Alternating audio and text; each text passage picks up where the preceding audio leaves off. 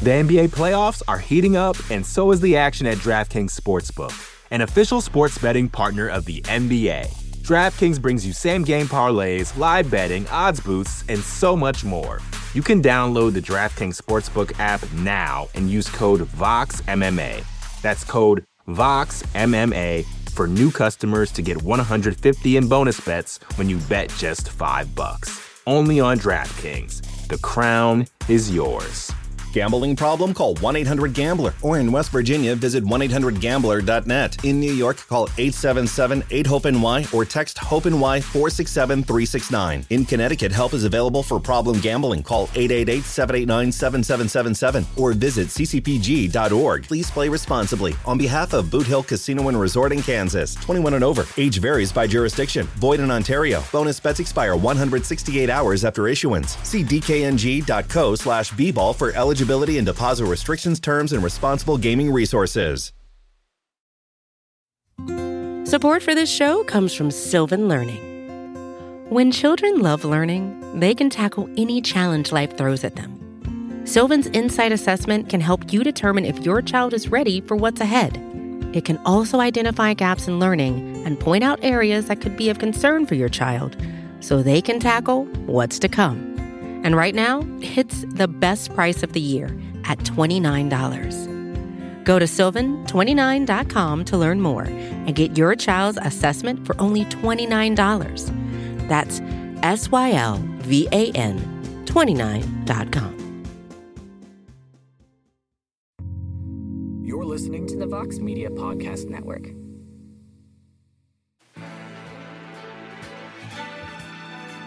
Live from MMA Fighting Studios, this is Between the Links. And now, your host, Mike Heck. The iconic voice of Esterlin welcomes you to a brand new edition of BTL. Happy Thursday to us all. Happy February to us all.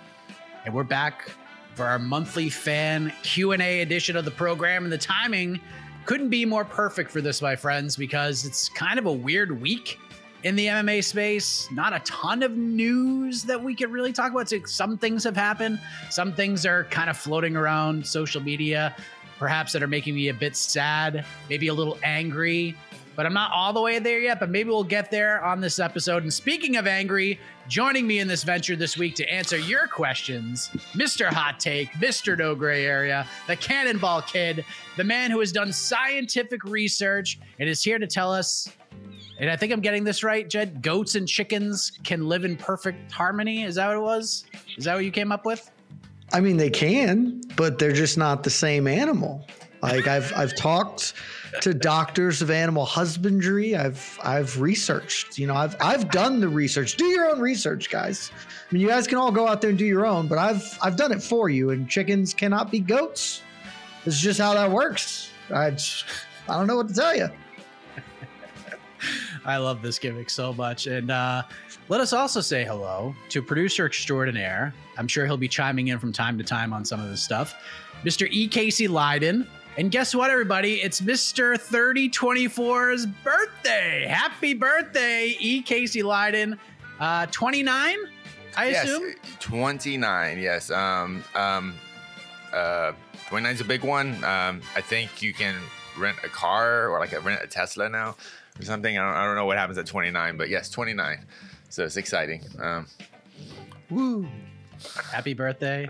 Thank you. To Casey and, of course, AK, because every day is his birthday. So before we get into the bit of potential breaking news that has caused me and others to lose their minds a little bit, bit of an announcement, because a lot of times we do these shows, we do the live streams, we do the Q&As, we get the peeps involved. And over the last couple of years, some of you have made suggestions. These suggestions have increased over time. We also get complaints. Why do the same people get their questions on the screen? Why is it always the same people get their questions asked and answered? Well, we've seen it and heard it all.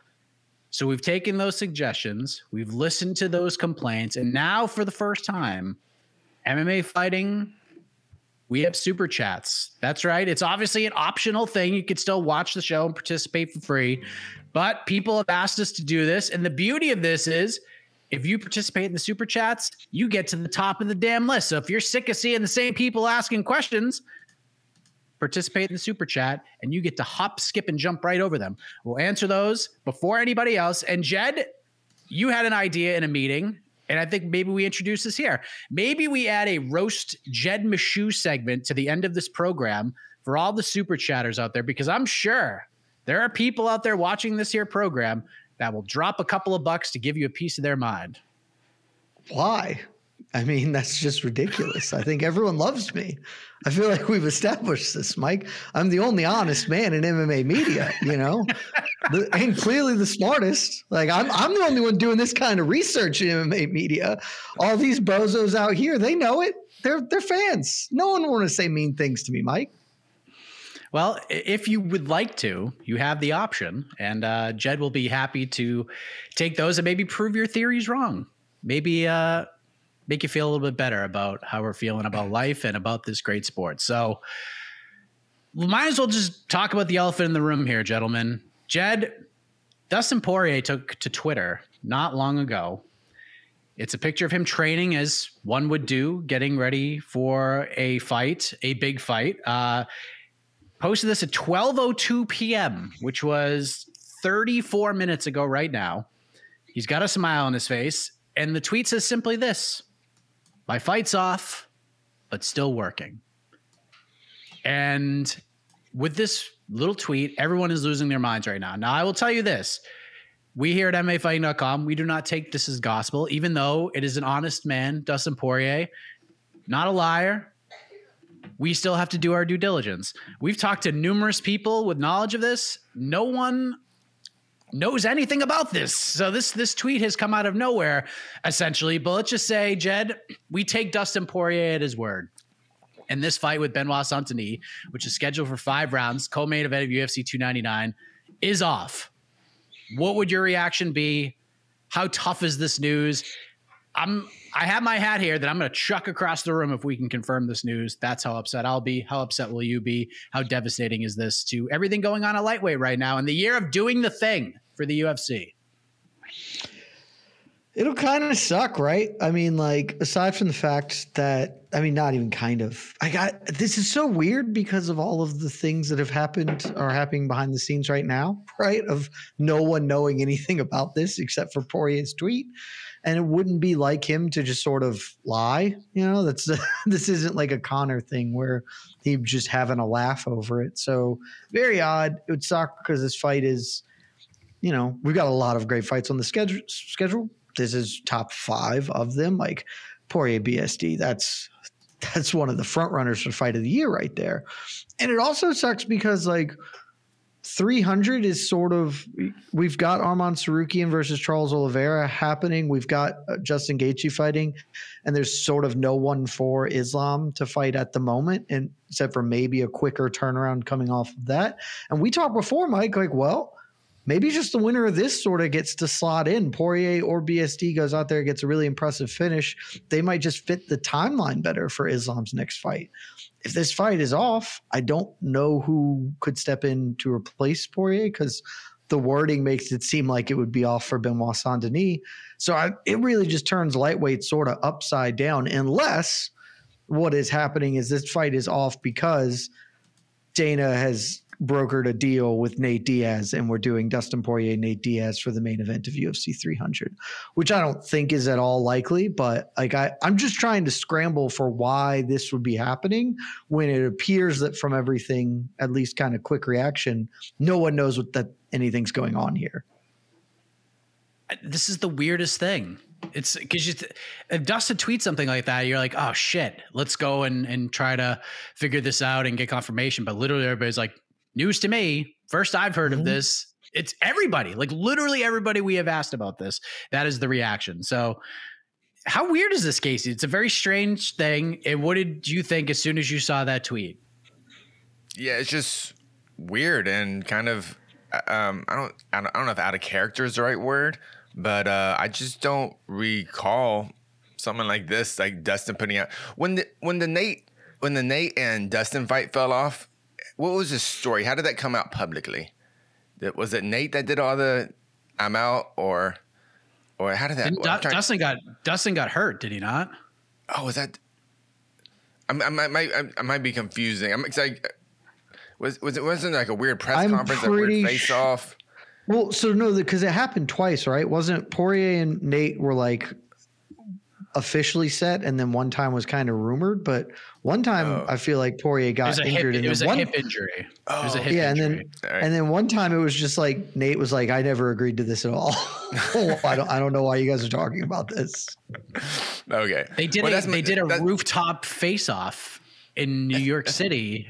Like a couple months before that. That was like the official announcement of the card and of the fight. And they did the face off and everything. But then, Poirier got hurt and had a withdraw. Nate's been calling it a win ever since. But I think mostly what Jed said, this just kind of goes with the storyline of just everything's just weird with the UFC in terms of how we get news or get updates from the UFC. Either it's Dana White on a Friday night at 2 a.m. telling us fights, or Dustin Poirier with random tweets for a co-main event and happening in a month and a half. So I don't know what to say. It's weird. It's weird promotion if it's not true.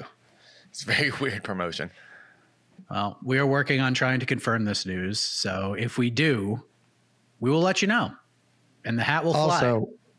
So I pulled up 299 to look at it. One, fight card still bangs, so we good there. It's like it's obviously lessened if this is off, still bangs.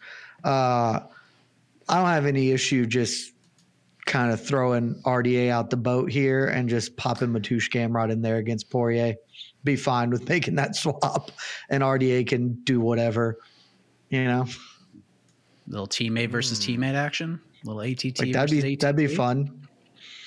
I mean, that'd be fun. If not, you could, I guess, just throw Gamrot out the boat and do RDA versus Poirier. Either one is actually fine. Like, we should just keep Dustin Poirier on 299 unless they have some grander plans for him. Save Gamrot for it. Like it again. We don't know anything. This is just a tweet. Like if Santini is hurt or whatever, and has to be. Hey, Mateusz, you're not fighting at 299 on this mega stack card. We're going to save you for when Santini is better and you can go fight that animal.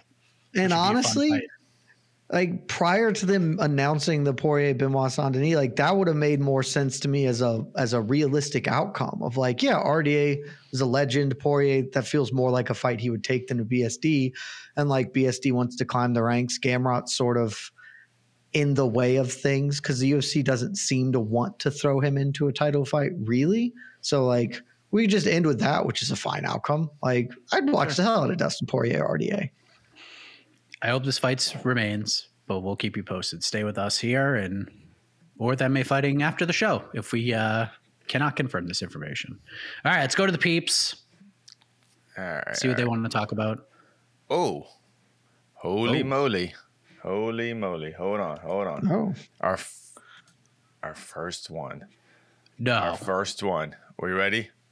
I'm ready. I'm pumped about what the hell this is going to be. Hey! We got our first Jed looks like a homeless guy. I'm not sure you've ever seen a homeless person, but okay. It's Jed's like first day of being homeless, like after year 2, you're going to look, you're going to look like a homeless guy, but first day homeless, that's Jed right now. So, okay. $5 well spent. Thanks, Dan. Thank you, Dan. It's all out of love though, Jed. This seems, that seems like a loving tweet. I mean, I feel like there are just a lot better ways to come at me than whatever that is. So do better is all I'm saying. Like, wow. There are plenty of ways to attack me. I'm not out here pretending I'm perfect, but it just feels like that's weak. All right. What else we got? Keep them coming.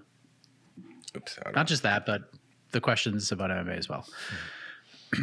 Kevin Lee fits into the new 165-pound division. I don't know where this 165-pound division stuff is coming from. I get this a lot. I saw a social media account, I think tweeted out like a week ago that the big announcement regarding UFC 300 was going to be the introduction of the 165 pound weight class and 175 pound weight class, and that like 170 would be no more. And maybe that's why Kevin Lee came out yesterday and unretired. I don't think any of this is going to be true, but Kevin Lee did unretire, I guess. Jed, you seem thrilled. You seem stunned by this revelation that Kevin Lee is no longer retired after spending a extreme amount of time on the sidelines, all 6 months of it. Your reaction to this and maybe the UFC introducing these new divisions that Dana has been staunchly against from moment one? Yeah, they're for sure not doing that. Before we answer that, I see the pain in your eyes, Dad. Another $2, Dad. All right. Again, where would the pain even be from, Dan? Like, homeless isn't an insult. That's just a statement of fact. Like, if I don't have a home, I have one. I'm in it right now. Come at me for some other shit, bro. I don't know. Call me ugly. That's fine. I only see one wall. I don't see it. We don't get a full 360 view. This could be. You could be in a cardboard box right now. We don't know. With great Wi-Fi. I'm just saying. I'm with you, Dan. Dan, it's also possible you're seeing the pain in my eyes from hearing this dumb bullshit about a 165 pound weight class. It's just not happening. Like, we don't have to. I truly don't understand the pull to this for some people. Like, who cares? It is. If it happened, that'd be fine. Like, I wouldn't care. It's just not going to, because 170 is such a marquee division for the sport historically. They're just not going to walk away from that. Like, arguably 170 at this point is the most important division in the history of certainly the UFC, just because they've had a pretty clear run of really good fighters hold that belt time over time.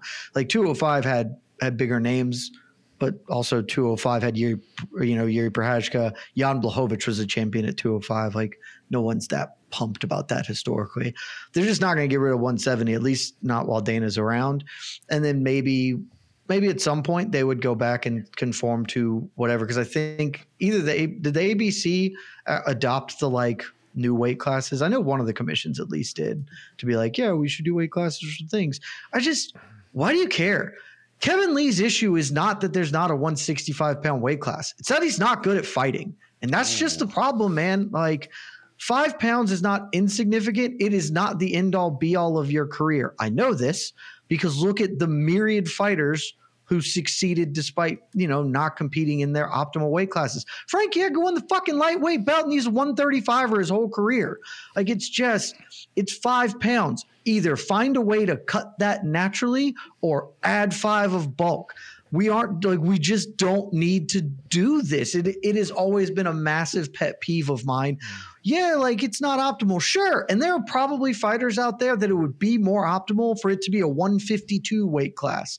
And we're not bending over backwards and crying over the spilt milk of their careers because it's just unnecessary. Like, you live with it. Sometimes life didn't hand you the perfect set of cards. Find a way to make 170 or whatever. We're not going to do 165. We don't need to do it. They don't need to add more weight classes, realistically. They probably just need to get rid of heavyweight and like a couple other weight classes. So, no, this isn't happening. Kevin Lee's unretiring because he's still a young man who can make money in this sport. And I don't know, like, I'm sure he could make money elsewhere, but like, he's going to make a lot more money in MMA than probably a lot of other careers. And also, Casey, you've been around fighters. Do they ever retire? Do they ever think that they're done and want to leave? No, they just want to do it. Yeah, I was going to say, I think we need another word that's not retirement, but that just means I just want to take like a year and a half off. Sabbatical. Just a sabbatical. Taking a sabbatical. Yeah. But I feel like fighters aren't allowed to say that. They can only say retirement. I mean, maybe – do fighters say that? I mean, am I forgetting a well-known fighter saying, hey, I'm just going to take like a year off? I mean, GSP said he was going to take a little break and then was gone for 4 years. But no one says I'm just going to take – or they just say I'm going to take time off, and then that's sort of indeterminate amount of time, right? So then people are like, does that mean 6 months? Yeah, because the whole thing, I think I go back to Amanda Nunes. Bring up Amanda Nunes. What she said makes a lot of sense. Fighting at such a high level, fighting as a full-time pro fighter for the last 15 years or so, dude, I get it. You just got to take a break, just for your sanity. You might be performing great that week. You look great that week, but we don't see the mental just distress they're under just every day, So they need it. There's no off season. Yeah, no off season. Especially for champions, like high level fighters, they're fighting 5-round fights at least. They're going against the best in the world constantly, not just a fight, but the best. Like that's like a Super Bowl every 3 months, I guess. It's insane. So yeah, I'm not gonna trash fighters for the whole. I thought you retired. Why are you coming back? But we do need it. I feel like we need better language for these fighters. But they need better language when they talk about this stuff. Been such a weird run for the guy. I mean, from the Charles Oliveira loss, which was like the first event the UFC did without a crowd because COVID happened. Then he's out for a year and a half, fights Daniel Rodriguez, loses. Then he's out for another year and a half. He's out of the UFC. He goes to Eagle FC and he fights Diego Sanchez, wins a lackluster decision, gets hurt. And then he's out another almost year and a half, comes back to the UFC and just gets colded by Hanat Fakhratinov and then retired after that. So it's just weird. Now, so I guess I'll pose this question to both of you guys, whoever wants to answer. I don't know what his contract situation looks like. I don't know if he has fights left on his UFC deal. I'm not sure. If you're the UFC, Jed, how do you handle this? If Kevin Lee comes back, do you take him on? If he wants to leave, do you even fight him on this? And if he's a full-on free agent, what's the best spot for Kevin Lee right now? And is it the UFC? If he wants to leave, I don't fight him on it. It's not. But if he doesn't come to me and say, hey, I want to go test my market, all right, I'd give him a fight and I would just have him get clobbered by some dude at welterweight because people still seem to like him. He generates headlines. People that's why we're talking about this, despite the fact that he has 2 wins in his last 8 fights or something insane like that. And to my previous point, one of them is Diego Sanchez at 165. And I got to tell you, I don't think him not having to cut the additional 10 pounds helped him in that fight. He looked like trash against a washed ass Diego Sanchez. So if he wants to keep fighting for the UFC, I would employ him as a star platform booster, as the trampoline to bigger things for somebody at the weight class who's maybe outside of the rankings right now, someone who they have a bit of a shine to and say, all right, come in and kill Kevin Lee real fast, and that'll be great for you.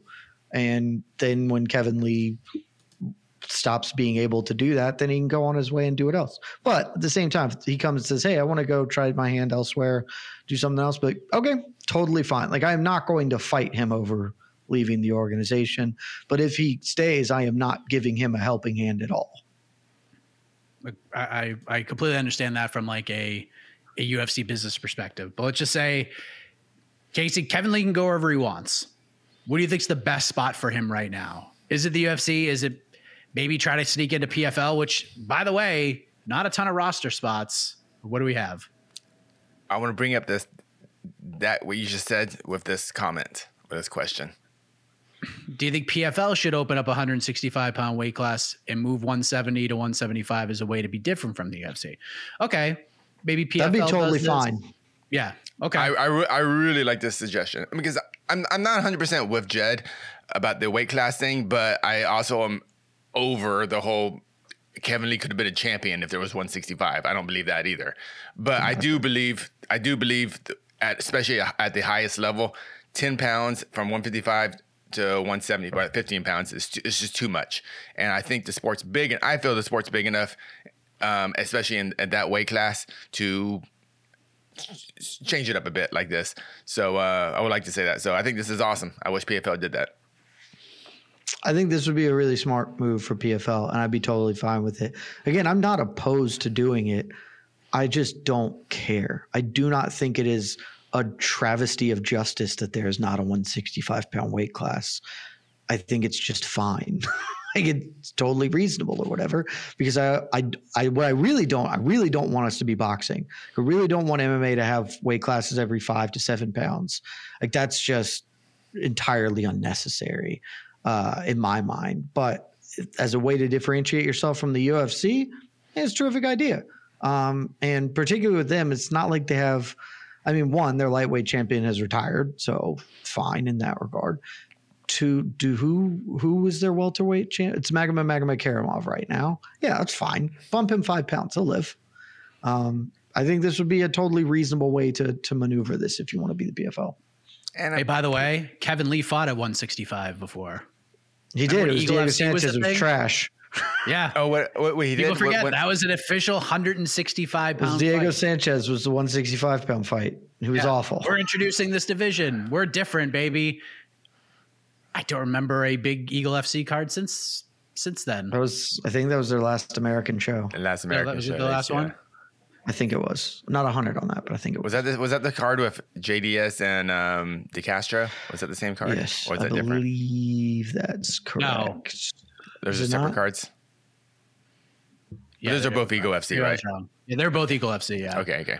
Yeah, the main event was Rizvan. The co-main was Rizvan Cunha versus Anthony Hamilton.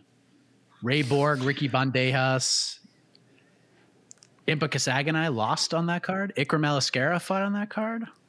Impa lost on that card? Wow. Impa lost to Raymond Magomed Aliev in a welterweight fight. What a strange career that gentleman has had. Amazing. And now he's fighting Johnny Eblen in a couple weeks. The 205 pound champion. Now he's fighting Johnny Eblen, the Bellator middleweight champion in Saudi Arabia. Golly. Yeah. All right. Man, they don't. PFL/Bellator doesn't even have like a ton of dudes to build that weight class, which is the other sort of. I mean, they could build it, but yeah, I'm looking at their roster, like their rough rosters right now, and it's just like both have pretty weak welterweight divisions. So, like, because that's what you would assume is that 165 would just mostly be welterweights. Like, there'd be some dudes who would not be able to cut, but like Brennan Ward's probably dropping an extra 5 to get to 165. You know. Yeah, we'll see. It would take them some time to grow it, but I do think that, like, holistically, terrific idea. All right. The NBA playoffs are heating up, and so is the action at DraftKings Sportsbook, an official sports betting partner of the NBA. DraftKings brings you same-game parlays, live betting, odds boosts, and so much more. Don't miss out as the NBA postseason winds down. And new customers to DraftKings can bet $5 to get $150 in bonus bets instantly. You can download the DraftKings Sportsbook app now and use code VOXMMA. That's code VOXMMA for new customers to get $150 in bonus bets when you bet just $5. Only on DraftKings. The crown is yours. Gambling problem? Call 1-800-GAMBLER. Or in West Virginia, visit 1-800-GAMBLER.net. In New York, call 877-8-HOPE-NY or text HOPE-NY 467-369. In Connecticut, help is available for problem gambling. Call 888-789-7777 or visit ccpg.org. Please play responsibly. On behalf of Boot Hill Casino and Resort in Kansas, 21 and over. Age varies by jurisdiction. Void in Ontario. Bonus bets expire 168 hours after issuance. See dkng.co/bball for eligibility and deposit restrictions, terms, and responsible gaming resources. Support for this show comes from Sylvan Learning. As a parent, you want your child to have every opportunity, but giving them the tools they need to tackle every challenge, that takes a team. Now more than ever, educational support tailored exactly to what your child needs can make all the difference. That's why parents have trusted Sylvan Learning for 45 years as the ultimate teammate in their child's educational journey, instilling in them a love for learning and a passion for reaching the next level. And Sylvan's Insight Assessment can identify gaps in learning and areas that could be of concern for your child.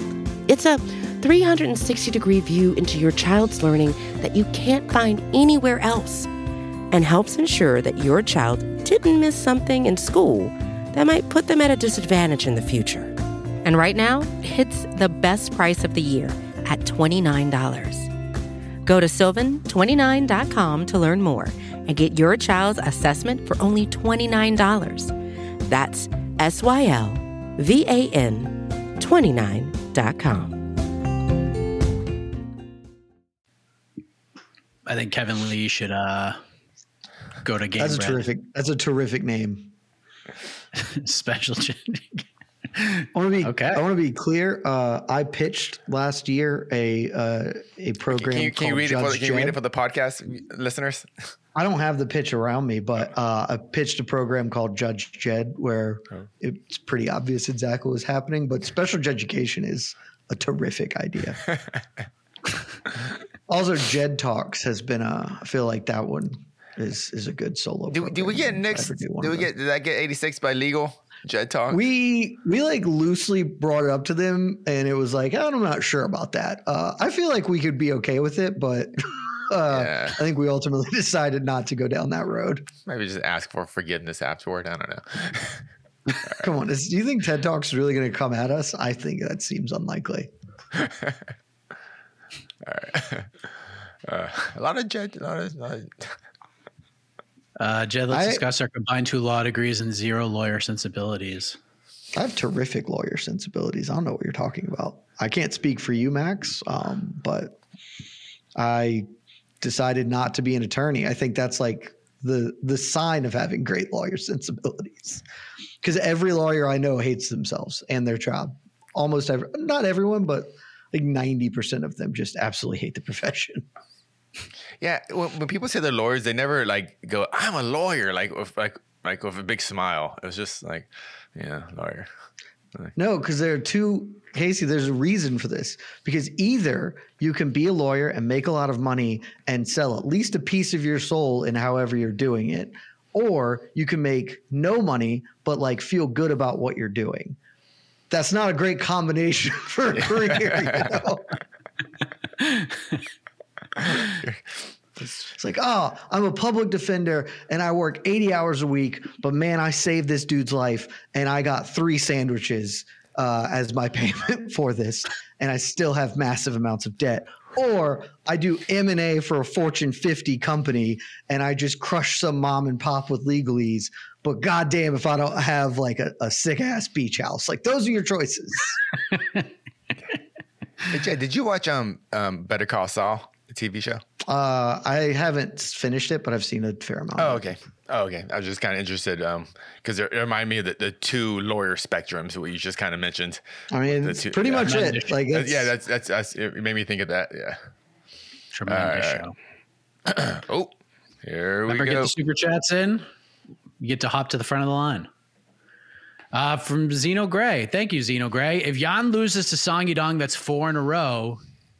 Would that be cause for the cut list, Jed Mishu, and not the Oldsmobile, like the actual UFC cut list where you're no longer employed by the biggest promotion in the world? Do you think the UFC would go that far if he loses to Song Yadong at UFC 299? Deeply unlikely that he's cut list, but he's on watch, if that makes sense. Like, I don't think if he loses to Jan's 4 in a row and then that's 5 of 6, right? Because the Aljo DQ with Sandhagen as the lone win. The Sandhagen as a lone win is a terrific win. So that's doing great work. But anytime you lose 4 in a row, it doesn't matter who you're losing to or the circumstances in which that occurs. It's really, really tough to sort of ever bounce back from that. I've made kind of a point of mentioning this the past few years. Like, Andrei Arlovsky is, to my knowledge, and I've looked into this pretty hard, the only like legitimate fighter who had multiple losing streaks of 4 or more and was able to rebound and like have a decently successful career. It is just so unlikely, because when you lose 4 in a row, even if they're to high end competition, it's still like, okay, now you're Marlon Moraes. Like, all the dudes that got him were good. And then at some point it just doesn't matter, because so much of this sport is tied into confidence as well. And it's hard to be confident when you've lost 4 straight, you know? So he won't get cut, but he'll probably get a bigger step back. And the question then becomes, is Petr Yan just like a dude who's now the springboard into the top 15 for some young talent?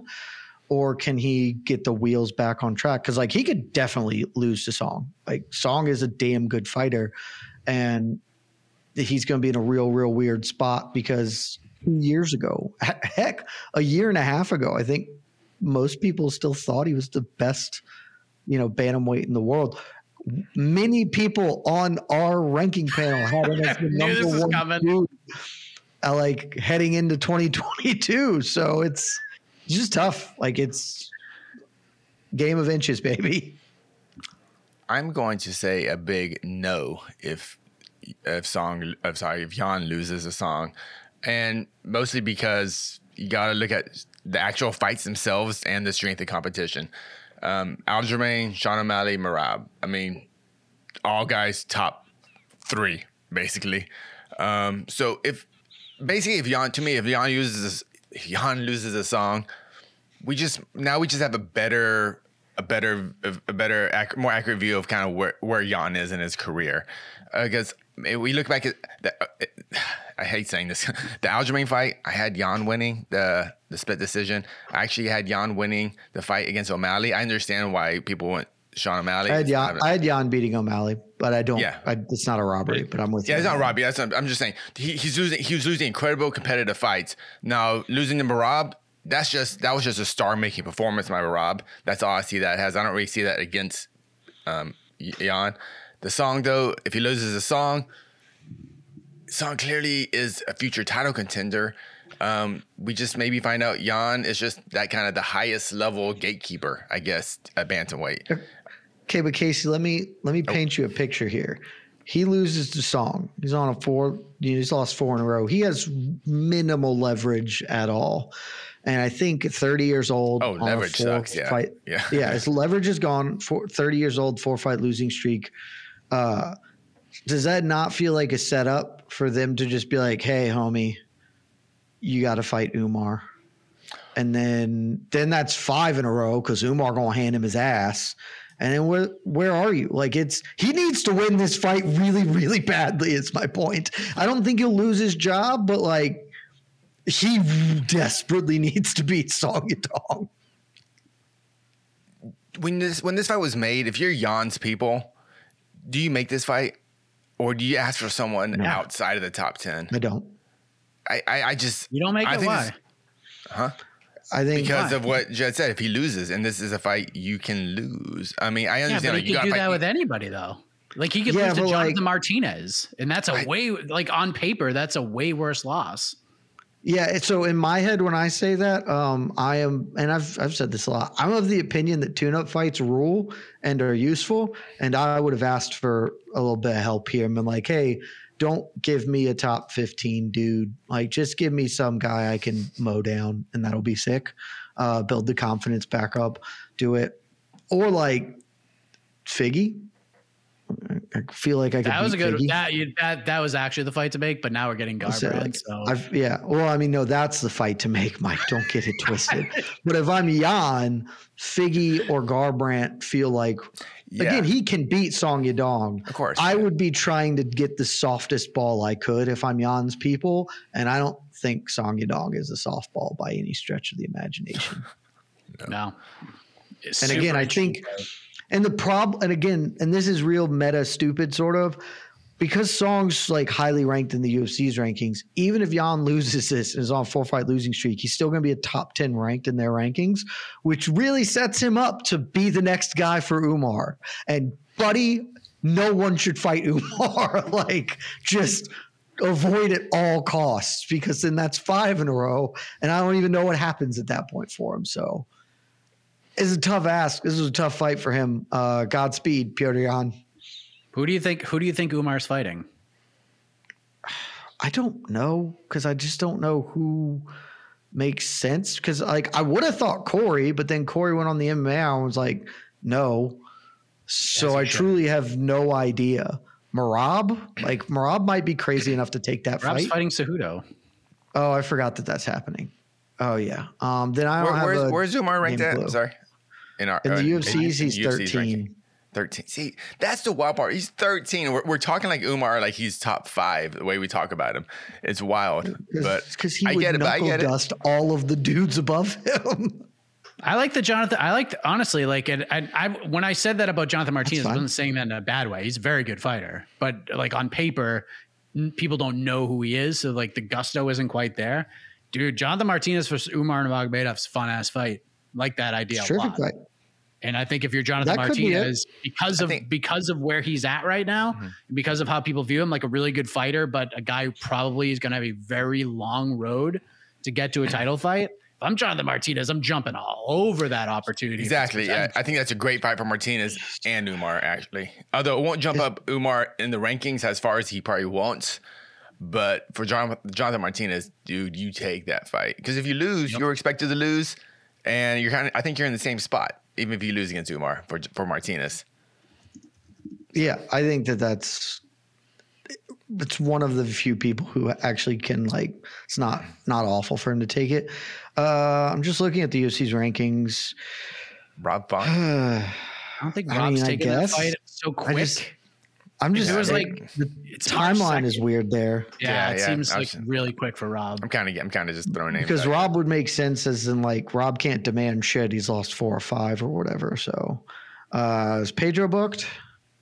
Yeah, he's fighting Kyler Phillips, 299. Yeah, okay. Didn't know. Yeah, Jonathan Martinez is probably the answer because I can't find one else because I strongly doubt Dominic Cruz is doing that. No, I don't think so. Not on that quick a turnaround. All right. Next question. Next super chat question. Ooh, let's go. Back to back from Zeno Gray. Been super chatting with you. It has been. Who holds the bantamweight and welterweight belts at the start of 2025? I think 170. I think we're all going to be on the same page with 170 for some reason. And I think the name begins with an S and ends in Afkat Rakhmonov. Yeah, so when we did I think you can go check because we all should have given our stuff. And maybe that's changed for some people now, but it wouldn't have changed in these weight classes, right? Because nothing is developed out there. My pick was Shavkat welterweight. I still feel pretty good about that one. The only issue is timing, really. Like everyone in the world at this point is expecting Bilal versus Leon Edwards to be either 301 or 302 booking. Probably 302. If 301, as rumored, is the fight card that happens in Brazil. So if they're going to Brazil, you're just putting Alex Pereira versus whoever is in line at light heavyweight. If Jamal Hill can make that, and then Pantoja feels like he would be the co-main event if you're going to Brazil for 301 pay-per-view, which then slides back to 302 for Leon, which is fine. But yeah, I feel fine to Shavkat at 170. 135, I took a bold choice and voted Cheeto. And I had a very specific reason. I don't feel great about it, but that's still probably my guess. I believe Cheeto is going to beat Sean O'Malley, and this will not be any definition of fair or reasonable, but they'll just run that fight right back. Yeah, I went with Sean O'Malley at 135 because it's a vibes thing, and I just think vibes are on his side. And you know what? Even if Sean wins and it's like somewhat competitive, you could just run it a third time because they each have a 1 win over each other. And I don't know. I think if Sean wins, he's not defending the belt again this year. I think he's going to go try to box. That was my thing. I think if Sean wins, more of a scheduling thing. He'll fight once and just no one's going to even have a chance. He'll try to box and try to get the UFC to join him in this adventure. Well, I got to tell you, maybe he fights Cejudo if Cejudo beats Merab. But if Merab beats Cejudo, he's just not fighting Merab. He's just not going to do that. And he's not like, I guess he could fight Corey, but I'm still not sure he's fighting Corey. So bantamweight is about to be where lightweight was in 2016 and just totally fucked. It's going to be interesting. All right. Everyone needs to hope Cheeto wins. Like legitimately, everyone who wants bantamweight to be a fun functioning division needs Cheeto to win. All right. Next question from our super chat from Michael Harris. Michael Harris, would you be okay with Izzy? So a lot of people feel like Izzy DDP is going to headline UFC 300. Should they hold this one back and do it in South Africa instead? No. I think you just take it. Like, it's there. You already fumbled this ball once. Don't do it again. You got to strike. If they were already planning to go to South Africa this year, then sure, yep, you wait.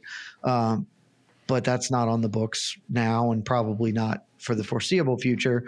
Also, there is certainly a part of me that's just like way cooler. Like, if DDP beats Izzy at UFC 300, his next title fight should be in South Africa. You got plenty of time to set that up at the end of the year, or maybe early 2025, against, a rematch with Strickland or Hamzat or whoever it is. Can just be in South Africa. And we then all get the bonus of not having the overtly racist true African champion storyline.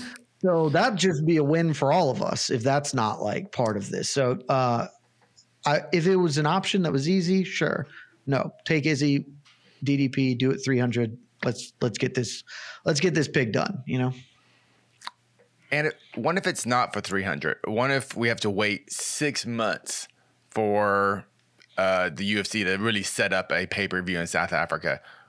Should we wait 6 months? No. Or absolutely not. Okay, I think, because it's even though they are going to South Africa, if it's pay-per-view, it's going to be a bit of time. I don't think they can just squeeze it in next couple months. So absolutely not. Just take it here. If DDP wins, then you can then you go to South Africa for his next title defense, and that's it. But it's not like South Africa is a market that is demanding the UFC break into it, and this is their like biggest and best shot. It's not China, right? It's not like, oh, we finally have a Chinese champion. We got to go here now, or else we're never going to catch this. South Africa is a fine market they'd like to be involved in, but they could just go to South Africa for a fight night with DDP in the main event, and it'll be fine. They don't have to do a pay-per-view there. Yeah, I was actually thinking that if DDP does lose his championship, then you can run a fight night with him there too. There's options, but I don't just or just do the rematch in somewhere else in Africa, and it's still just as big. You know what I mean? I mean, I would assume it's actually much larger. I am not like deeply versed, but I just have to imagine that if they're going to Africa, like Nigeria would just be like a bigger event based on population size, if nothing else. I was going to ask about that because I don't know enough about the economy and population. How it's dispersed in Africa, but when they had the Ngannou, Usman, Izzy kind of champions, they weren't talking South Africa. They were talking like Morocco or Nigeria, like northern Africa, I assume. I mean, I know that I am dead certain that Nigeria is the most populous country in Africa. I don't know by how much, but like I am absolutely positive that is true. South Africa, I have truly no idea where it ranks. I'm sure it's better than most, but probably not top 5. But it just would have, and also that was the whole, like, if they were going to do the African champions thing, like the 3 things, it's you just go to Nigeria because that's where, it works the best. But yeah, if they're just trying to go to Africa, they can go to South Africa with DDP and a fight night card. That's fine. Or if he wins, then you can take a pay-per-view, but take this now. It's right here. Let's get this done. This fight needs to occur. We have a tweet from Brett Okamoto of ESPN. Ooh. And he says, and I quote, Dustin Poirier expands on his recent fights off tweet against Benoit Saint-Denis UFC 299 to me via text. Quote, there was no contractual agreement before the fight was announced, and we couldn't come to terms. Ooh. That is, according to Brett Okamoto, we have not confirmed this. This is hell yeah. That makes the literal broadcast partner of the UFC. Now, hell yeah. This seems very. That means this fight's happening, boys. And Dustin's going to get a whole extra bag of money. Dustin's getting money, but instead of F it, I'm retiring nonsense like a child, he's just like, yeah, I'm not going to fight for the offer you've extended me. So pay. Which is reasonable. Wait, so Dustin let the UFC promote this fight, put all this, just basically publicize it, sell tickets on it, put him on the poster, do all this. And the whole time Dustin's all like, at the last, like, how far is that fight? A month? How far is that fight away? It's a month and a half. It's got to be a month and a half. It's March 8th. So he had. So when February 1st came up on his calendar, he had a little thing that said scheduled tweet, fights off. Because This is brilliant. Bravo. He's learning. Dustin Poirier. That's a Nate move if there ever was one. He learned from Nate. He learned from Connor. Just how to make money. This is prize fighting. He is not an idiot. Wow. We'll see how this plays out. If this fight still ends up and by the way, for anyone that's like, oh, but the UFC announced this, blah, blah, blah, blah. Look at what happened with Atlantic City. Look at what happened. They announce things all the time. Sean Brady was not ready to fight Vicente Luque. And I knew that. Like, there's a reason why I was like, we talked about this. I'm like, there's something they're working on to headline, but like, I don't know if it's going to happen. And that's why. I mean, Sean Brady went on Rogan and said, dude, I'm dinged up. Probably not going to be able to fight till like April or May. And then they announced it for a main event against Vicente Luque. And now we come to find out a couple weeks later, that's not happening. So this happens a lot. Where fights are announced before the contracts are signed. It's more of like okay, now you got to sign. We already put it out there. So, God, if this is Dustin Poirier like playing the game right now, respect. I was gonna throw my hat. Across the room.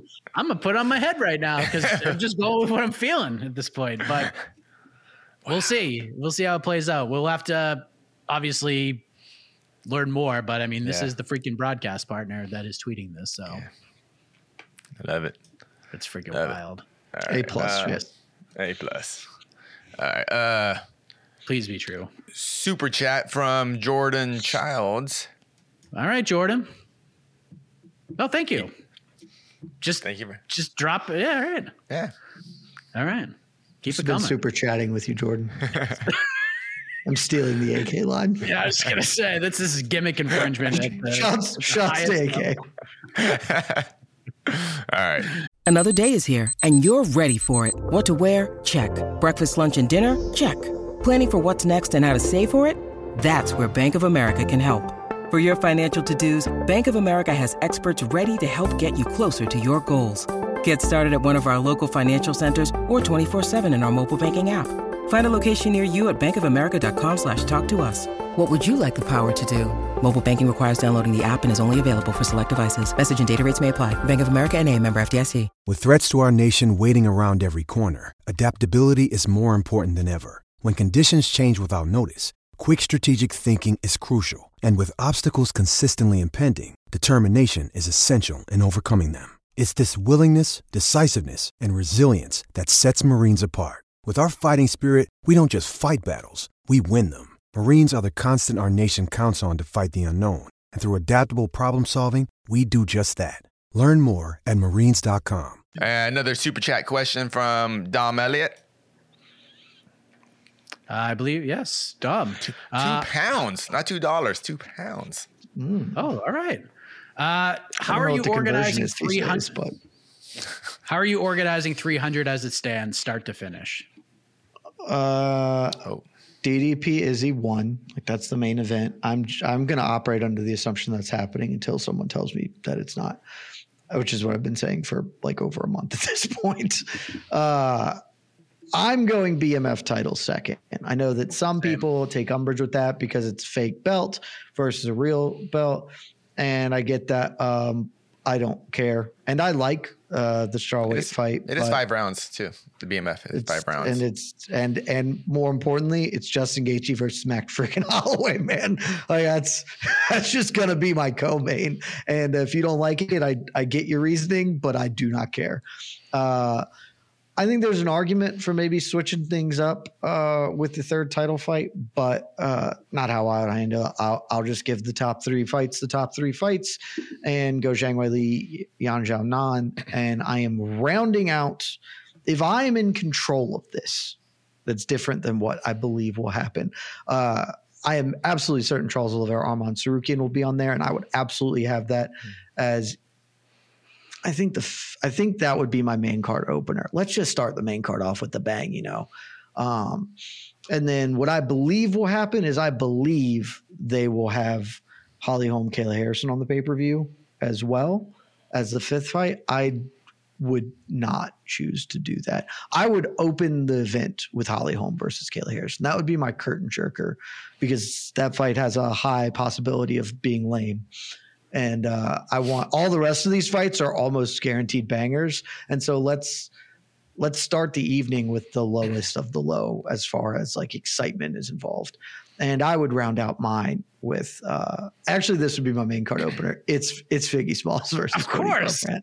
Of course. There was never a world I wasn't going to have that. That's the main card opener. I think that's probably going to be the lead-in fight because it's, former champ versus former champ, going to be a knockout, going to be the kind of fight that's like, oh, maybe I should drop $80 and watch this pay-per-view. And I don't have any issues with it, but that would be my main card opener because let's kick the main card off like for reals, Yeah. Well, it's got to be the main event, whether it's DDP Izzy or they bump Connor Chandler. Boy, the people who have a problem with title fights not getting top billing are going to be real pissed if Connor and Chandler gets the main event spot. No title gets the main event over and the actual title. But I'll go DDP Izzy for now. Gaethje Holloway, the strawweight title fight. I'm with you exactly on the main card. Oliveira Sarukian's the second fight. Garbrandt Figgy is the main card opener. I do think they're going to put Kayla on ESPN because it's going to be on ABC as well. So like 2.5 million people are going to watch Kayla Harrison fight Holly Holm on ABC and ESPN. So I do think that's going to a shame. Where are you putting it? Sorry, where are you putting the strawweight championship? Feature. Yeah. So we go strawweight title, BMF, the 3 spot, middleweight title fight. Okay, gotcha. All right. I think they're going to do Holm Harrison as like the featured prelim. You do Yuri. It's the worst idea I've ever heard. But they're going to do it. They're going to do it. There's no doubt. That is going to make it precisely 0 people want to buy UFC 300. But what if Harrison just goes in and rinses her? Then a lot of people are going to go buy UFC 300. Maybe that just seems deeply unlikely to me. Also, so do you put Bo Nickel in that spot?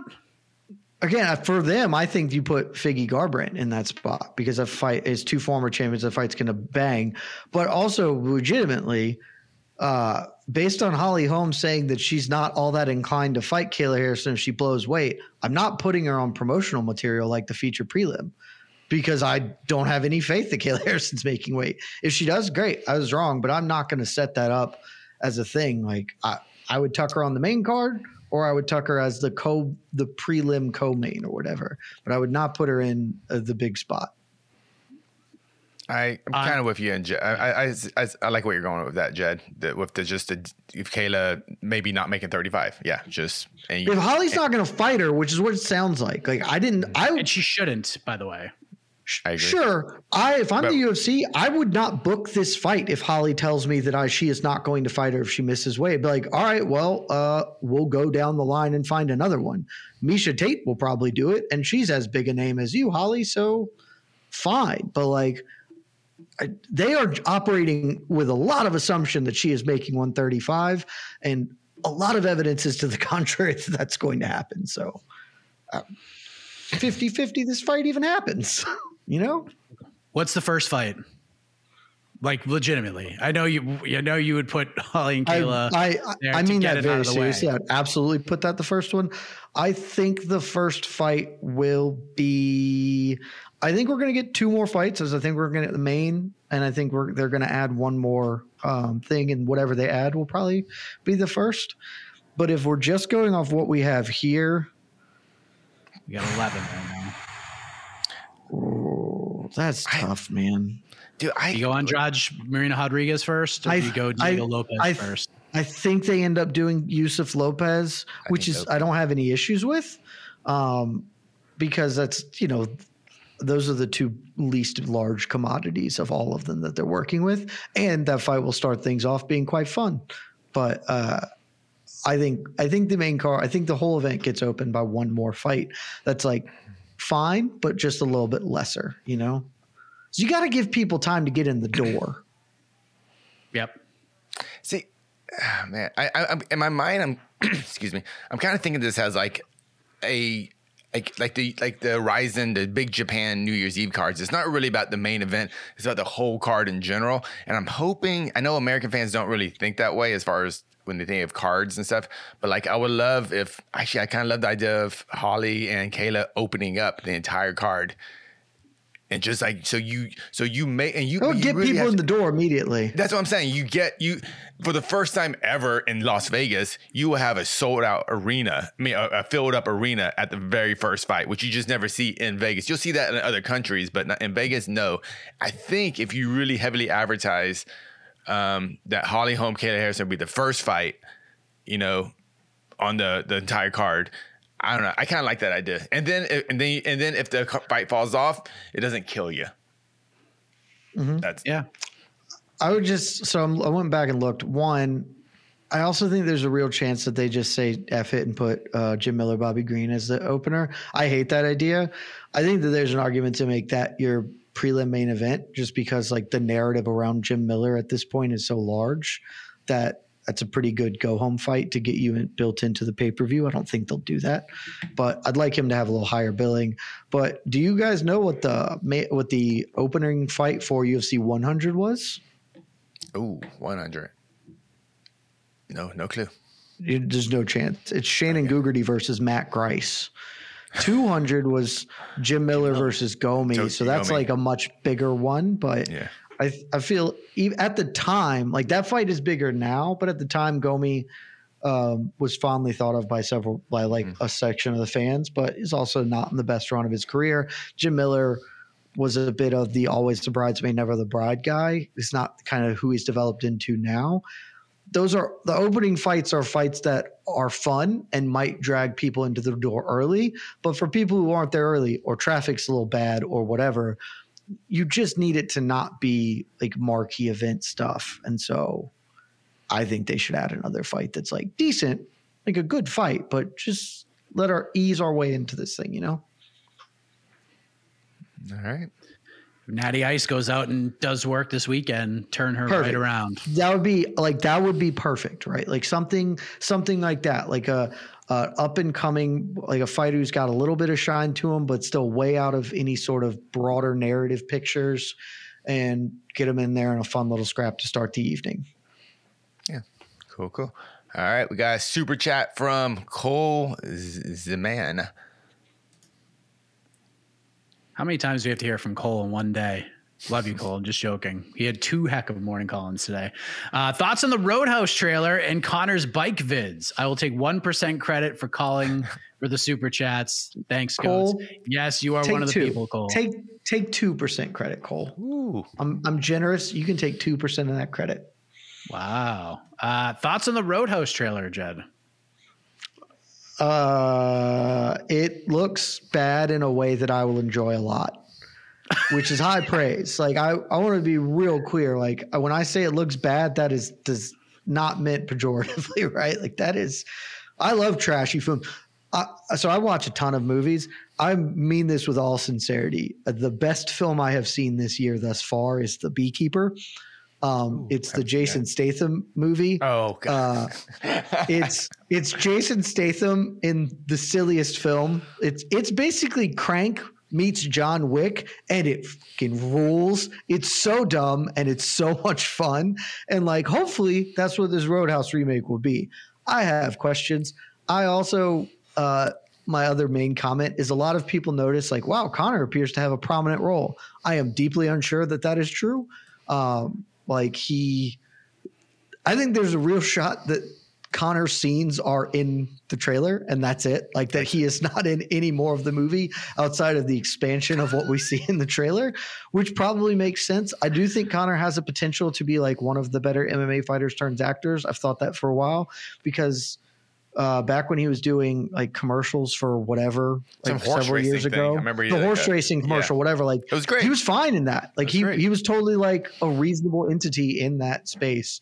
And so I think that he could be good in this. Also from his acting in the trailer, it looked like he leaned into the worst parts of what would make him good in these roles. So we'll see.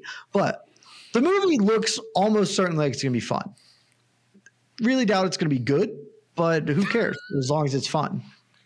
Which is what the first one was. First one isn't. I mean, yeah. The first one is not a good film, but it's quite a fun film. Yeah, it's got scenes in it. Yeah, Terry Funk. You could also, there's a pretty legitimate argument that Doug Liman, the director, like that's sort of his brand. Like, so I think The Bourne Identity is an exceptional piece of cinema that also then birthed a lot of bad stuff, but whatever. The rest of his movies are fun, and I wouldn't call them good. Mr. and Mrs. Smith is pretty fun. Jumper is pretty fun. A lot of people like Edge of Tomorrow more than I do as like a good piece of filmmaking. Oh, he did Edge of Tomorrow, the same guy. Oh, yeah. Okay. A lot of people like that and think it's good. I think it's fine, but it is fun. Like he hasn't made a movie that sucks is my point. So it seems really unlikely his movie's going to suck. I just am not sure that it's like good. But who cares? It's not supposed to be good. It's Roadhouse. Yeah, It's supposed to be fun. I'll tell you what. It's going to be much better than this movie would have been with Ronda Rousey, which is great. And Ronda Rousey was supposed to be Dalton, not the Conor McGregor character. People think that was a Conor McGregor character that was supposed to be Ronda. No, it's supposed to be Dalton. Which is whoever thought of that, I hope they got fired. Because aside from that not working in any aspect to it, like I do kind of like the idea of like, oh, we're going to gender shift Roadhouse. That's sort of a fun concept. Ronda Rousey's like the worst person I could imagine to do that with. So we've made better choices.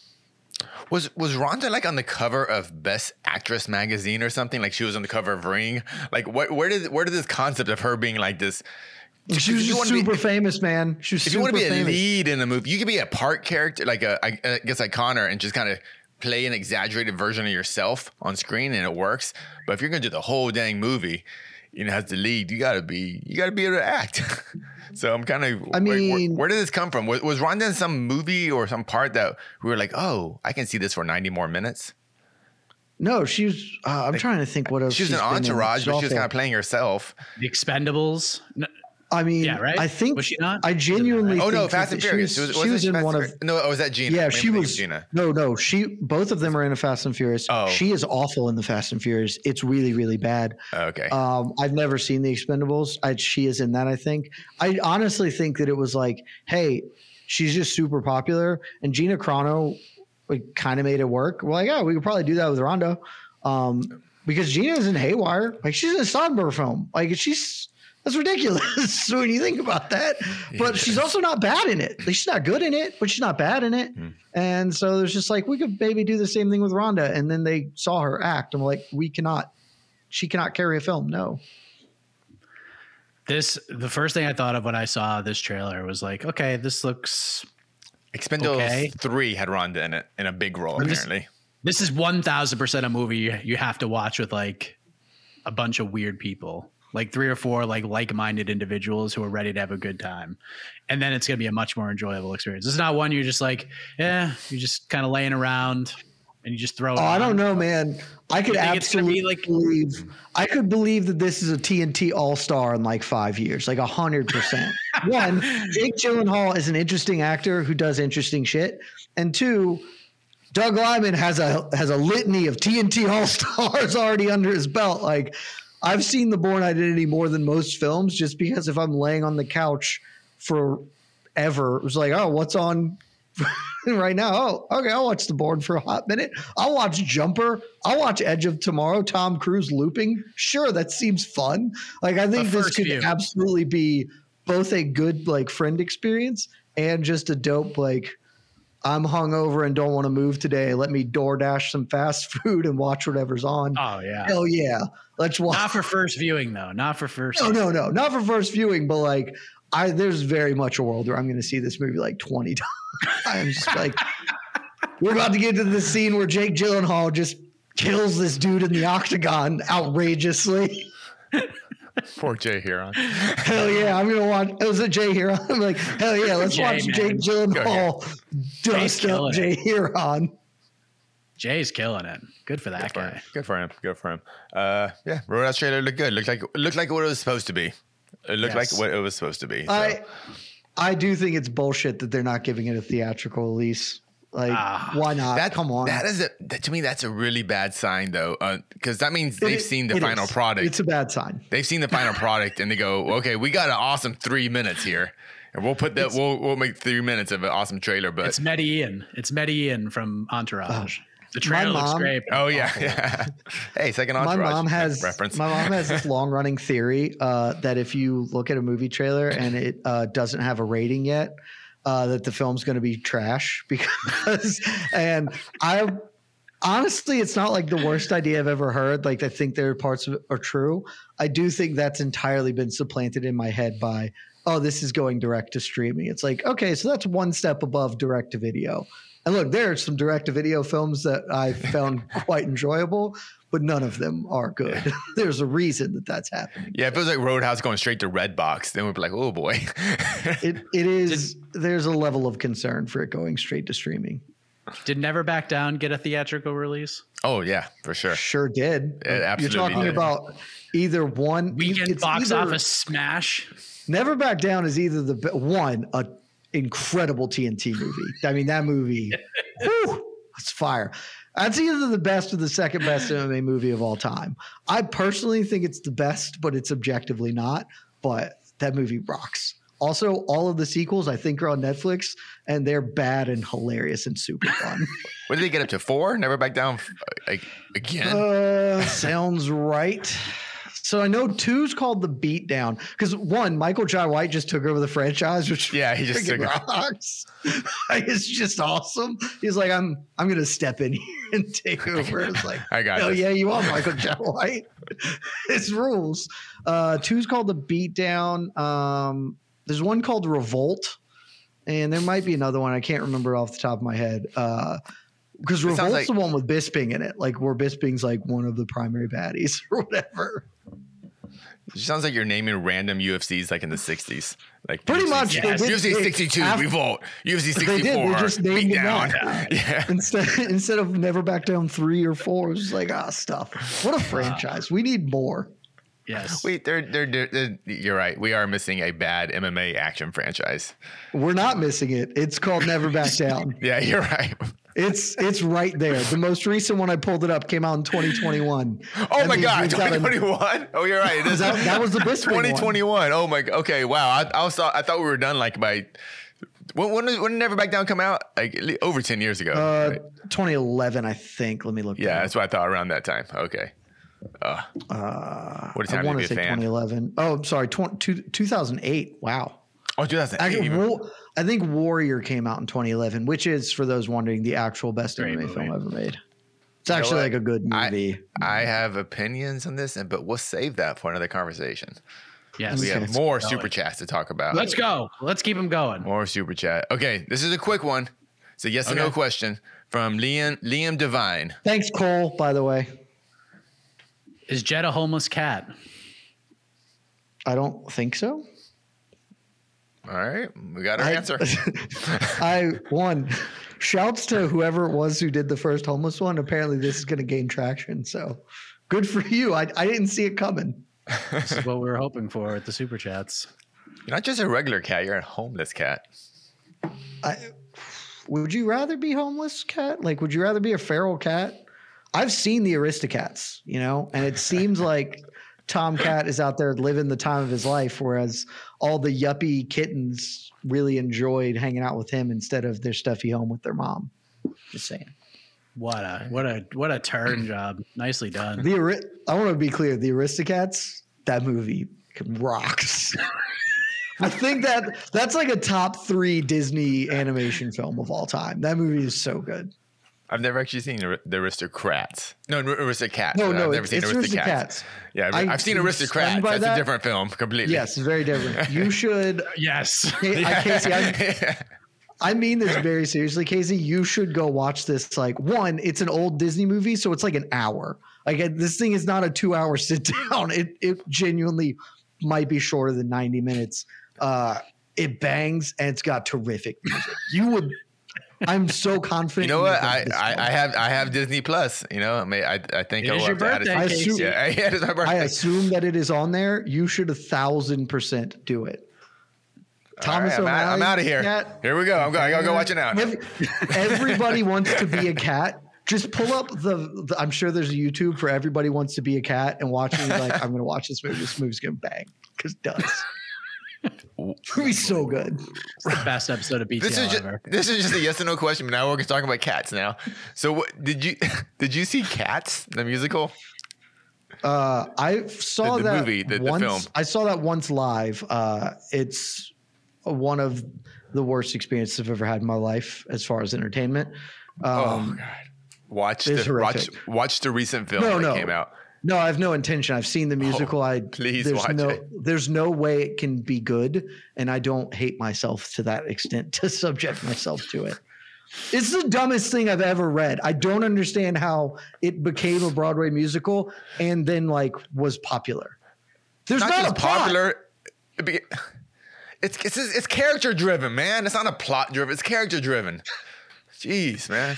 It's the worst thing I've ever sat through. Like it was, and I enjoy musicals. Like I am a big fan of theater and musicals. It was wretched. It's got that song in it, and the memory song. That song kind of kills every time. It's so bad, man. Just here are 12 different cats singing about themselves. There's no plot, and then the poor old one gets drafted up into the sky or whatever the heaven metaphor. Spoiler. So not everyone's watched been out it for 50 years. I think it's fine.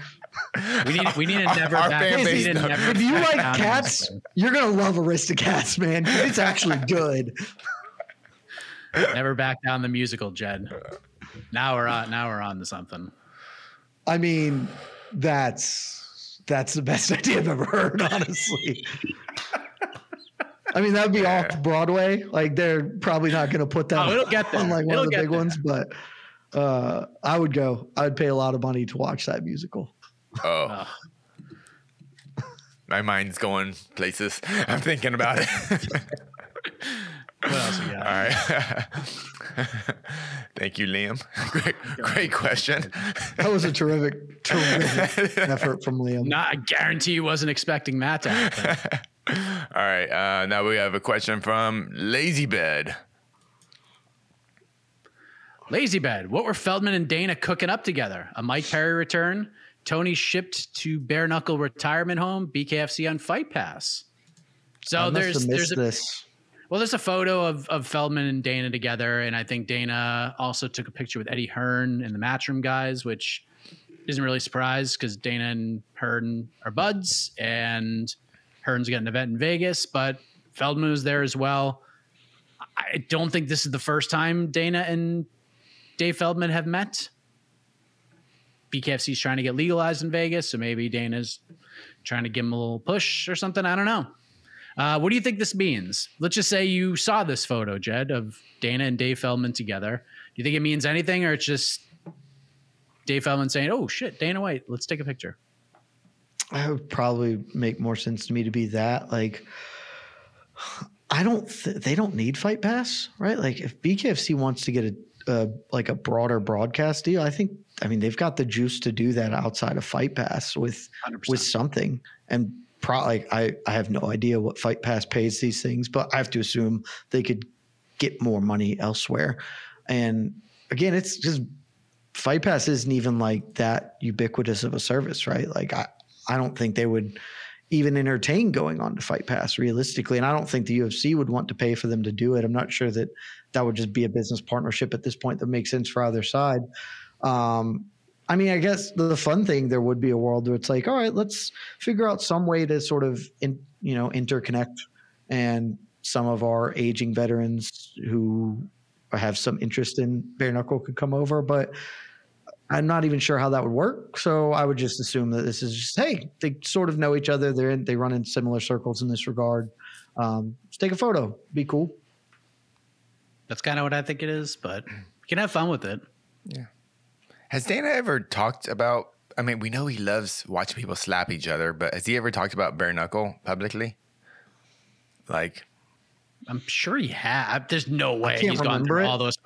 There's no way he hasn't gone through all those press conferences without being asked about it, about something that's happened, like whether it's a Mike Perry fight or something. Also, I mean, he's might have talked about, oh, I'm happy for Mike Perry, but has he actually talked about like the sport of bare knuckle? He's definitely. I remember him being like, yeah, great for Mike finding sort of his niche. Like that's a thing that's happened. I'm sure he has to have. I just can't remember him talking about it. Probably because if you think about it for more than 5 seconds, like, oh, this is what Dana should have done instead of slapping. Yeah, and that's why I kind of bring this up. He could have just been the bare knuckle dude too. And that would obviously make way more sense and have better long-term prospects. But yeah, he could have partnered with BKFC and done this. He could have partnered with Masvidal to do the like MMA fighters boxing each other.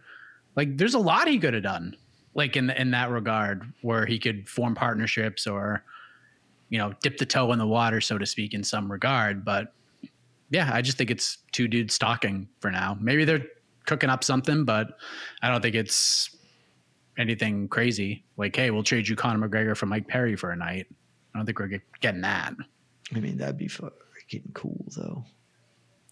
That'd be cool. All right, go back to our super chats. Thanks, Lazy Bed. Thank you. Yes, good question. Hopefully it's something good. Yeah. Oh, this is from just gentleman maybe spent $6 to say this. Happy birthday from GFH times 10,000. I guess. I'm not cool enough to know if that means something other than happy birthday. So happy birthday, Case. Thanks. Times. All right. And did you say 1,000 or that's 10,000, sir? That's 10,000. That's 10,000. Four zeros there. He said 10,000. Oh, he said, all right, 10K, baby. Thank you very much. I appreciate it. Yes. All right. And another super chat from longtime commenter, Terrence Leverett. Hey. How do you think Molly looks at strawweight? Yes, Molly McCann fighting Diana Belbita this Saturday. Rematch that the world has been clamoring for since their first battle, this time at 115.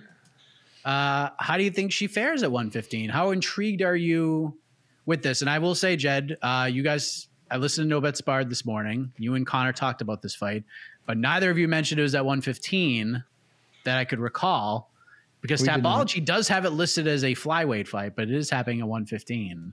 Does this change I don't think I knew the way you look at the fight? I definitely didn't know that because I was rocking off Tap. And no, why would it? I don't think Molly McCann is going to suffer much from cutting the weight. I think that this is a weight class that makes sense for her. And, you know, she's had a good run at flyweight, but I think that this is where she'll probably do her best competition. And she's fighting a woman she already won against and who hasn't improved. I think this fight's going to look almost identical to the first iteration. So be good. 115 could use sort of Molly's stardom right now. There's sort of a lull period coming for the weight class. Just a lot of names who have been around for a long time. And Molly at least would be something new and different here. So I think she's going to look great.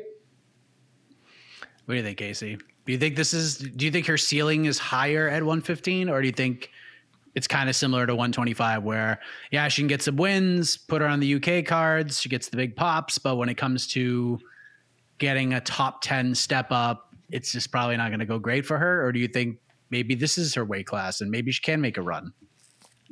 I think it's the same. I think she's where did she peak at 25? Ranking wise, she got ranked. It couldn't have been top 10 before the Blanchfield. It was probably 12. Yeah, that mean I kind of see that for Molly McCann in whatever weight class, strawweight and flyweight. She's top 15, and then you know she'll win that fight, and then she'll face someone in the top 10, lose that fight, and she'll kind of be right in that area.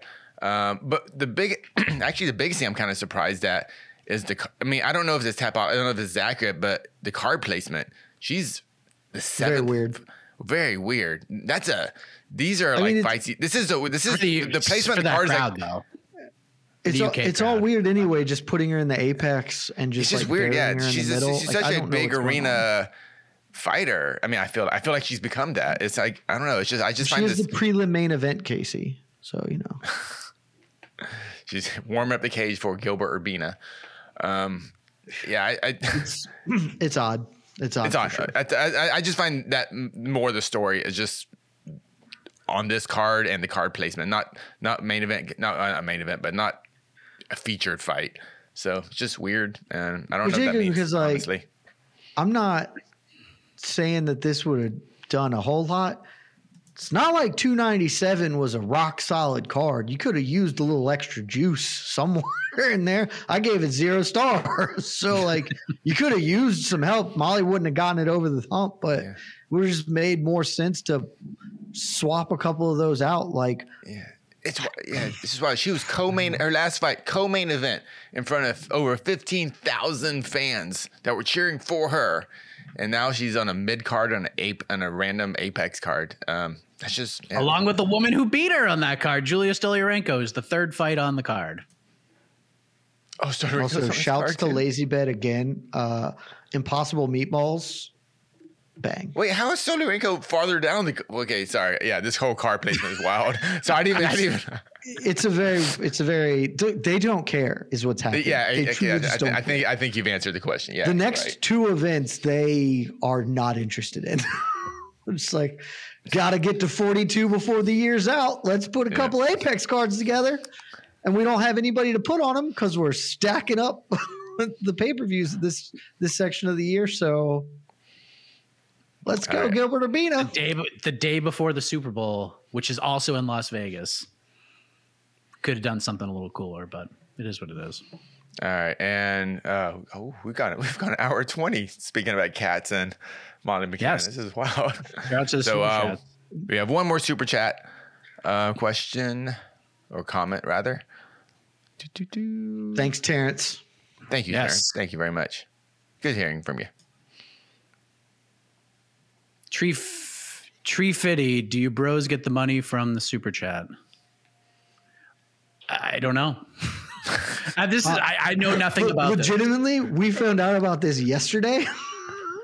Yeah. We're like, was it yesterday? Yes, it was yesterday. Yeah. We found out about this yesterday. Tuesday. No, it was Tuesday. It was Tuesday. Was it Tuesday? Oh, yeah, because I was thinking it was part of our usual Wednesday meeting. But no, we did the special thing on Tuesday. Found out Tuesday, and we're like, hey, instead of doing a competition of BTL, let's just try this thing and see what happens. Well, we do it once a month anyways, so I figure with like literally nothing happening at all this week. I mean, literally the biggest news was Kevin Lee coming out of retirement. That is until this Dustin Poirier thing dropped like 25 minutes before the show started. Yeah, this is just one of those weeks. That's not even news. That's fake news because that fight's gonna happen. They're just gonna pay Dustin. I love it. Get yours. Son. I mean, it's awesome. Yours. I fully support it, but that fight is still gonna go on. So it's fine. Probably. Okay. Sergey's insane. I'm sorry. I've been deeply invested in the comments today. Beyond Chicken is better than Real Chicken is an outrageous hot take. What kind of chicken is? Beyond Chicken is better than Real Chicken. It's just outrageous. They do like chicken. They do like chicken. I mean, I eat a lot of Beyond stuff. I like Beyond Burgers a lot actually, but I haven't done the Beyond Chicken. And Beyond Chicken does not the burgers. You know? No. Like the meatballs. A lot of people overcook them. I'm telling you, a lot of people overcook them. Could be the case. Like, I don't think the stuff's bad. I just think it has a place and it's different. And like, I have a very clear expectation on burgers. Somebody, and I haven't found it. Somebody that was like, Beyond Meat's perfect for stuff like spaghetti. I'm like, yes, that's correct because there's a lot of other stuff going on. And so it's like fine. Like, that's why the meatballs are good. A burger is 90% burger. I need that to be cow. Well, more cooking and baking advice with Jed Meshew coming up next week on Between the Links. But hey, we got a UFC event this Saturday, UFC Vegas 85. We will preview. Cole, my T-Swift takes are, I don't care. People like her, and that's fine. Yeah. She has some songs that I enjoy, but that's it. I don't have a lot of hot takes on Taylor. Hey, look, you can't blame her for this. The NFL is the one that's like putting her on screen every 5 seconds. They're not even putting her on that much. It's been a total of 2 minutes. We got more. Exactly. We got more Taylor Swift talk. I was just saying Taylor Swift has been on screen for a total of 2 minutes in the playoffs. She's not on that much. It's the same as you get Nicholson at a freaking Lakers game or whatever. Like, it's just fine, and I don't care. If they're happy, good for them. She makes music that other people. I don't understand why people are as in love with her as they are, but I don't need to. It's fine. I don't understand why anybody has sort of that level of adoration for another individual because I have never felt that. Whoever it may be, but you know. Rock on Swifties. You like her tunes? She's got some good ones. Cool. Yeah. Just shake it off. Shake it off. Oh, you know. Well, I don't know about you, but I'm feeling 22, and it's time to get on out of here. Back next week, competition style. I think Casey's Today was a fairy 22. tale on BTL. For Jed, for the birthday boy, Casey Lyden. Hey. We'll be back next week. We'll preview show tomorrow. All sorts of fun stuff. And the iconic voice of Esterlin takes you home. Thank you very much. Good night, everybody. chickens are not goats. They're not goats, ladies and gentlemen. Love y'all. This has been Between the Links, an MMA fighting production on the Vox Media Network. The NBA playoffs are heating up, and so is the action at DraftKings Sportsbook, an official sports betting partner of the NBA. DraftKings brings you same-game parlays, live betting, odds boosts, and so much more. You can download the DraftKings Sportsbook app now and use code VOXMMA. That's code VOXMMA for new customers to get $150 in bonus bets when you bet just $5. Only on DraftKings. The crown is yours. Gambling problem? Call 1-800-GAMBLER. Or in West Virginia, visit 1-800-GAMBLER.net. In New York, call 877-8-HOPE-NY or text HOPE-NY 467-369. In Connecticut, help is available for problem gambling. Call 888-789-7777 or visit ccpg.org. Please play responsibly. On behalf of Boot Hill Casino and Resort in Kansas, 21 and over. Age varies by jurisdiction. Void in Ontario. Bonus bets expire 168 hours after issuance. See dkng.co/bball for eligibility and deposit restrictions, terms, and responsible gaming resources.